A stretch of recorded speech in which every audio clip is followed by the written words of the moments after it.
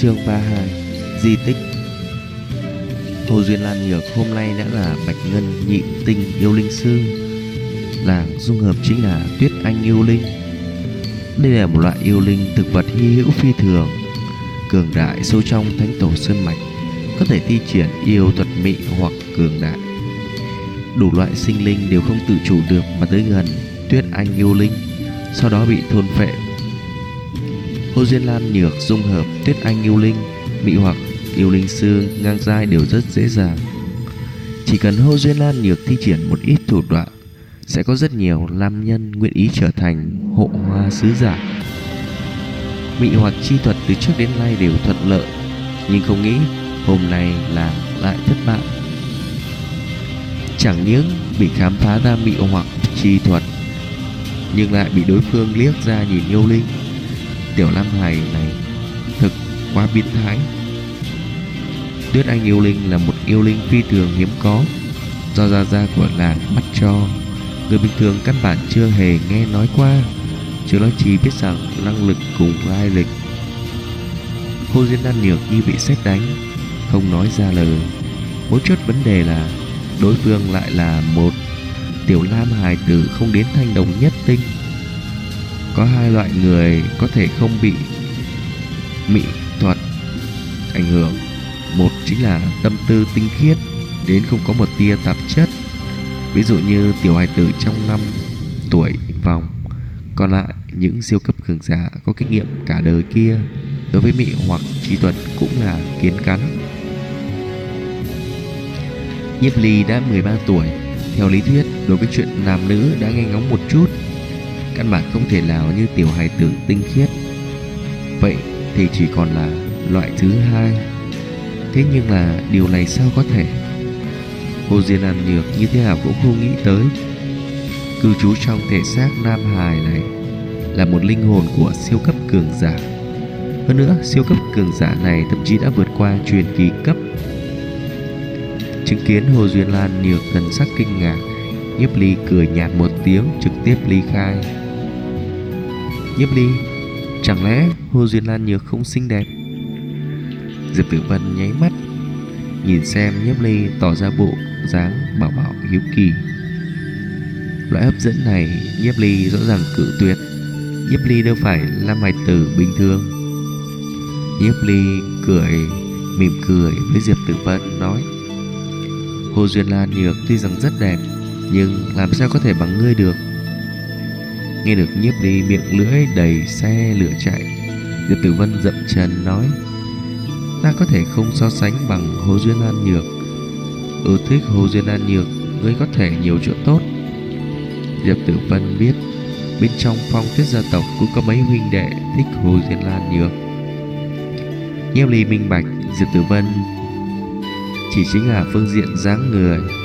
Diệp Tử Vân khí chất vẫn còn mỹ mạo, đều vượt xa Hồ Duyên Lan Nhược, nhưng mà luận dáng người so với Hồ Duyên Lan Nhược thua kém rất nhiều. Nhiếp Ly nhịn không được cười lên, nhìn Diệp Tử Vân từ trên xuống dưới. Nếu qua vài năm, dáng người của Diệp Tử Vân sẽ không kém Hồ Duyên Lan Nhược. Chỉ có Nhiếp Ly biết khi đó Diệp Tử Vân xinh đẹp gợi cảm cỡ nào. Diệp Tử Vân sẽ không giống như Hồ Duyên Lan Nhược tùy ý lấy sự gợi cảm hấp dẫn, nhưng mà loại cao quý trang nhã Hồ Duyên Lan Nhược cũng không thể so sánh. Chứng kiến ánh mắt Nhiếp Ly ý tứ hàm xúc, còn có bộ dáng mắt híp sắc, Diệp Tử Vân bĩu môi thoáng có chút bất mãn. Nhiếp Ly người này là một bằng hữu không tệ, về phần thêm một bước nàng chưa bao giờ nghĩ tới. Diệp Tử Vân bây giờ chỉ mong muốn tu luyện, nàng cũng như muốn thành truyền kỳ yêu linh sư như Gia Gia. Nhiếp Ly đã đưa cho làng Cửu Truyện Băng Hoàng Quyết là mộng tưởng của làng gần như một bước, cho nên trong đáy lòng làng đối với Nhiếp Ly là phi thường cảm kích. Nếu như là Lam Hải khác đối với làng như vậy, không có hình tượng, chỉ sợ làng đã sớm quay đầu rời đi. Hồ Duyên Lan Nhược quay đầu lại nhìn bóng lưng Nhiếp Ly hầm hừ: ta không tin ta không thể hàng phục được con nít chưa mọc lông như ngươi. Hồ Duyên Lan Nhược có chút căm giận. Chẳng lẽ mị lực của làng so với Diệp Tử Vân chênh lệch như vậy? Hồ Duyên Lan Nhược quay đầu chỉ vào Nhiếp Ly, đối với tất cả mọi người lớn tiếng nói: Nhiếp Ly, một ngày nào đó ta sẽ cho ngươi trở thành chi thần dưới chân ta. Bản cô lương quyết định ta muốn truy cầu tiểu tử này, về sau tiểu tử này là của ta. Ai muốn động đến hắn thì phải hỏi bản cô lương có đồng ý hay không. Ai muốn cùng ta đạt, ta sẽ không để yên. Nghe được Hồ Duyên Lan Nhược tuyên cáo, tất cả mọi người choáng váng, sững sờ cùng sửng sốt nhìn Hồ Duyên Lan Nhược. Hồ Duyên Lan Nhược lại muốn theo đuổi Nhiếp Ly. Mọi người sắc mặt quái dị nhìn Nhiếp Ly, lại nhìn Hồ Duyên Lan Nhược. Hồ Duyên Lan Nhược là một mỹ nữ có tiếng, chỉ cần vung tay một cái lập tức sẽ có nhiều nam tử như ruồi vây quanh.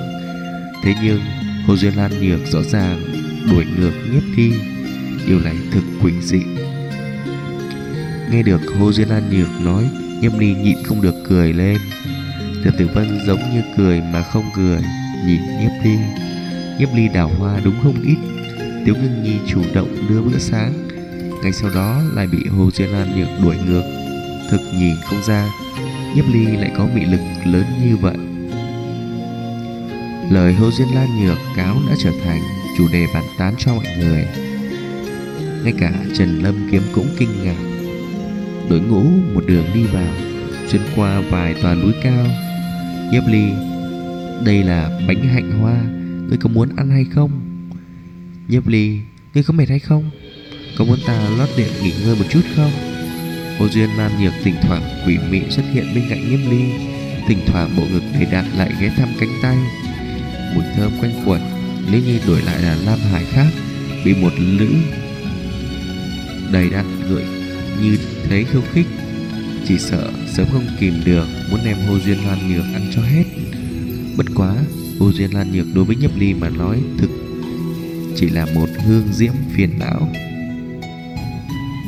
Ta nói, ngươi có thể hay không đừng làm phiền ta. Đi đi, đi làm gì thì làm đi, đi xa một chút. Nhiếp Ly khoát tay áo, không kiên nhẫn nói. Hồ Duyên Lan Nhược đôi mắt xinh đẹp có chút phiếm hồng, nàng chưa từng bị ai đối đãi như thế. Chẳng lẽ Nhiếp Ly là một tên mù lòa sao? Đối với mỹ mạo của nàng làm như không thấy. Hồ Duyên Lan Nhược càng nghĩ càng không cam, càng nghĩ càng phẫn nộ, đem cái đệm lưng hung hăng vung trên mặt đất, quay đầu bước đi.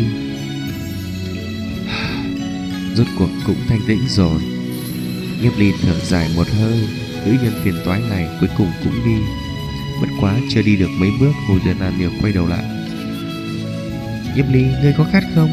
Ta chỗ này có rượu hoa hạnh tốt nhất.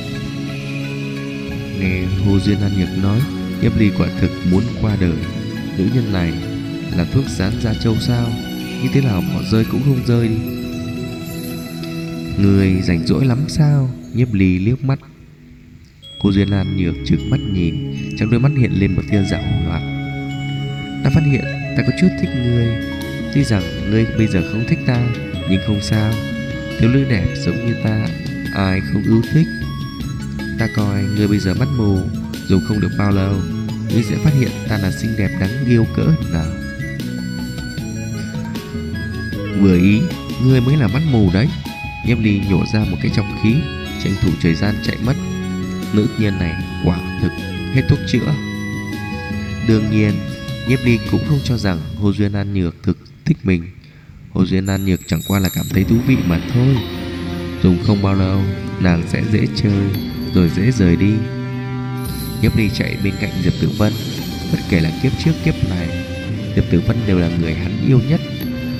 Bên cạnh Diệp Tử Vân có mấy nữ hài tử đang tục tỉm, cười nhìn Nhiếp Ly, nhỏ giọng trò chuyện với nhau. Người này chính là người bị Hồ Duyên Lan Nhược theo đuổi sao? Tướng mạo cũng rất thanh tú. Nghe được lời các làng, Nhiếp Ly đã không khỏi đầy mồ hôi.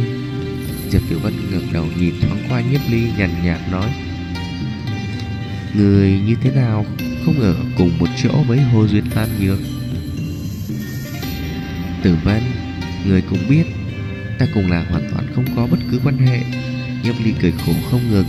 Hồ Duyên Lan Nhược thực là đại phiền. Nếu Diệp Tử Vân hiểu nhầm cái gì, vậy hắn liền buồn bực. Điều này cùng ta có quan hệ gì? Diệp Tử Vân nhún vai quay đầu ly khai. Khóe miệng của nàng hơi nhếch lên, lộ ra một tia tươi cười trêu tức. Chứng kiến Nhiếp Ly bộ dạng quẫn bách, nàng cảm thấy thực thú vị. Nhiếp Ly há to miệng, cái gì cũng chưa nói ra, nhìn bóng lưng xinh đẹp của Diệp Tử Vân, trong nội tâm phiền muộn. Khi nào hắn mới có thể như kiếp trước đem người thiếu nữ động lòng người này ôm vào trong ngực? Thực là xa chân trời gần ngay trước mắt. Nhưng hiện giờ là phải tăng thực lực. Tiếp qua vài năm, Quang Huy Chi Thành sẽ bị yêu thú uy hiếp. Truyền kỳ yêu linh sư Diệp Mặc cũng chết trận. Nhiếp Ly nhất định trước đó phải đạt tới cảnh giới truyền kỳ, nhưng đây thực là một thử thách lớn.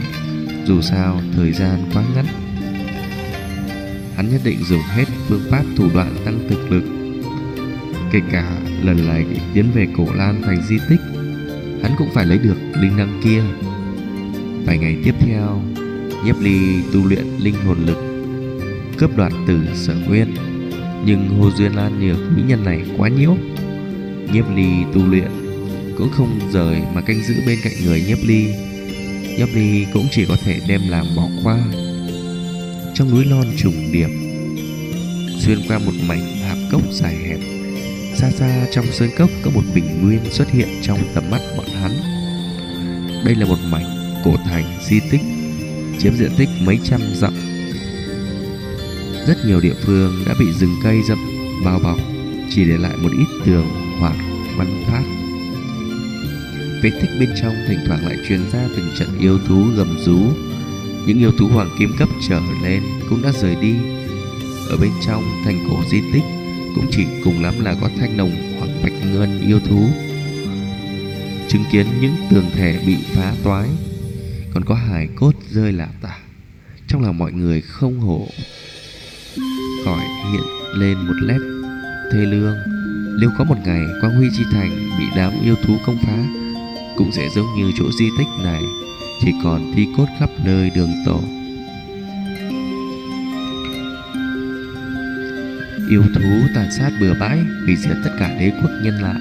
Chỉ còn lại một ít người sống sót vẫn còn cùng yêu thú sống lại. Nhưng mà văn minh nhân loại đã bị tổn hại tới mức trong thời đại hắc ám, ví như Quang Huy Chi Thành có rất nhiều công pháp, vũ kỹ, minh văn đều không trọn vẹn. Nếu như thăm dò những di tích viễn cổ lưu lại, rất có thể đạt được một ít vật phẩm của thời đại hắc ám lưu lại. Nhiếp Ly muốn tìm linh năng, chính là vật phẩm cường đại do một vị truyền kỳ yêu linh sư thời đại hắc ám